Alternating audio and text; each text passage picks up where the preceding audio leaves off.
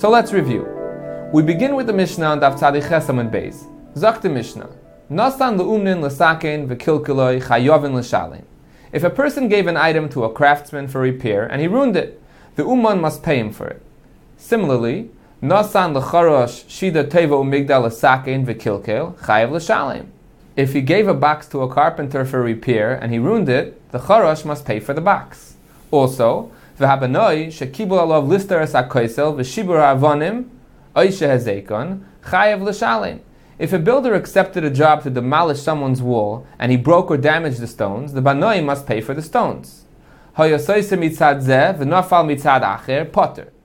If while he was demolishing one side, the other side collapsed and the stones broke, he does not have to pay for the stones. If his blow had caused the other side to collapse and its stones broke, he must pay for the stones. Rav Asi makes the following distinction regarding the Mishnah's second halacha. Nasan l'charosh shida tevu migdal l'sakein v'kilkel. Lo yishanu ela shenasan l'charosh shida l'na'etz bohen masmer v'no'atz bohen masmer v'shibron chayiv.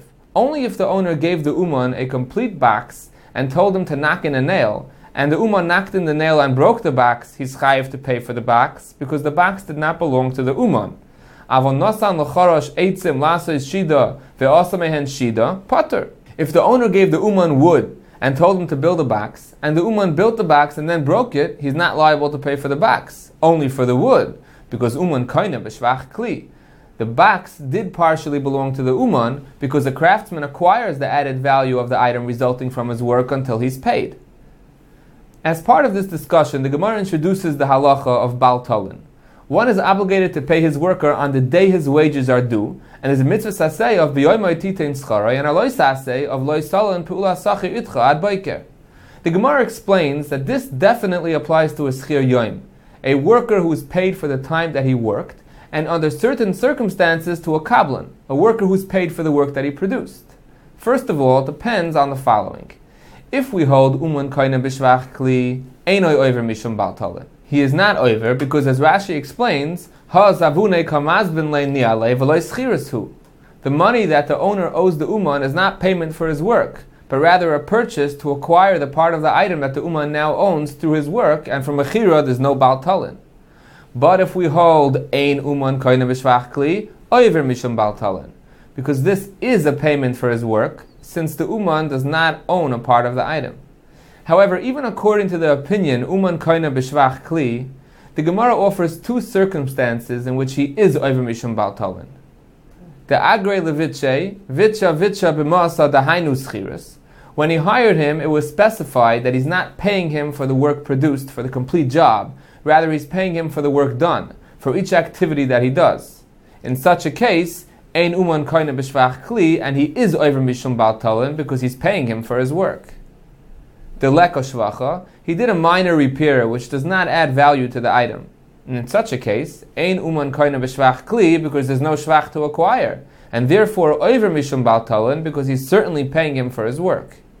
The Gemara attempts to prove that the concept of uman koine shvach kli is actually a machlokes and a brisa regarding an uman who gave a woman kedushin, but offers several alternate explanations of the machlokes. The Gemara now returns to the Mishnah's halacha of nasan le'umnin l'sakein v'kilkeloi chayovin l'shalem. Amar Shmuel, tabach uman shekilkel chayav l'shalem. If an experienced shaychet slaughtered an animal and he caused it to become an avela, he's liable to pay for the animal because a kilkel is considered a pshia, negligence, and not an oinus, an accident. And therefore, afilu avid b'chinam chayiv. Even if he shechted at no charge, for which he's pater ba'oinsin, he is still chayiv because he was poisheya. And as Rashi adds, kol shkein hedyot chayiv. And certainly an amateur shaychet is chayiv because he's certainly a poisheya. De lo yehoyo lo l'shaychta kivan she'enoi baki. He should not have undertaken to slaughter the animal in the first place since he was inexperienced. The Gemara questions Shmuel from a contradicting brisa. Hanoisin behem l'tabach v'nivla uman pater. Hedyot chayiv. If a shaychet slaughtered an animal at no charge and it became an avela, it depends. If he was an experienced shaychet, he's not liable because he was an einus. If he was an amateur shaychet, he is liable because he was a pshia. V'im noisin schar bein hedyot bein uman chayiv. If the shaychet gets paid, regardless of whether he was an uman or a hedyot, he's chayiv because he's chayiv ba'insin. Apparently, the Brisa holds Uman Shaloi B'Schar Potter, because a kilkel is considered an oinus, which contradicts Shmuel, who holds Uman Bein B'Schar Bein Shaloi B'Schar Chayiv, because a kilkel is considered a pshia. The Gemara explains that the question of whether kilkel is an oinus or a pshia is actually machlokes Reb Meir and the Chachamim earlier in Perek HaMiniach regarding Nishbur Akadei V'loi Silkoi, Nafal Gomloi V'loi Hamidoi. If someone's jug broke and he did not remove it, or his camel fell and he did not stand it up, Rabbi Meir Mechayev B'Hezekon, V'Chachamim Oimrim Potter B'Dinei Adam, V'Chayev B'Dinei Shemayim. Rabbi Meir holds the owner is liable, while the Chachamim hold he cannot be compelled to pay by Bezdin, but he's liable B'Dinei Shemayim. He has a moral obligation to pay for the damages. And as the Gemara on Daf Chav Tes explains, this is a case of Mischavin La'yrid L'matam Iksefoi. The person lowered his cot intentionally, but niskal, he stumbled, and banged it against the wall, and it broke. Reb Meir holds chayiv, because niskal poisheyahu. A person stumbling is considered negligent, because he should have been more careful, and it's a lack of shmira b'mamoinai. Accordingly, Reb Meir concurs with Shmuel that uman shaloi b'schar chayiv, because a kilkel is considered a pshia, while the chacham hold potter, because niskal lav poisheyahu.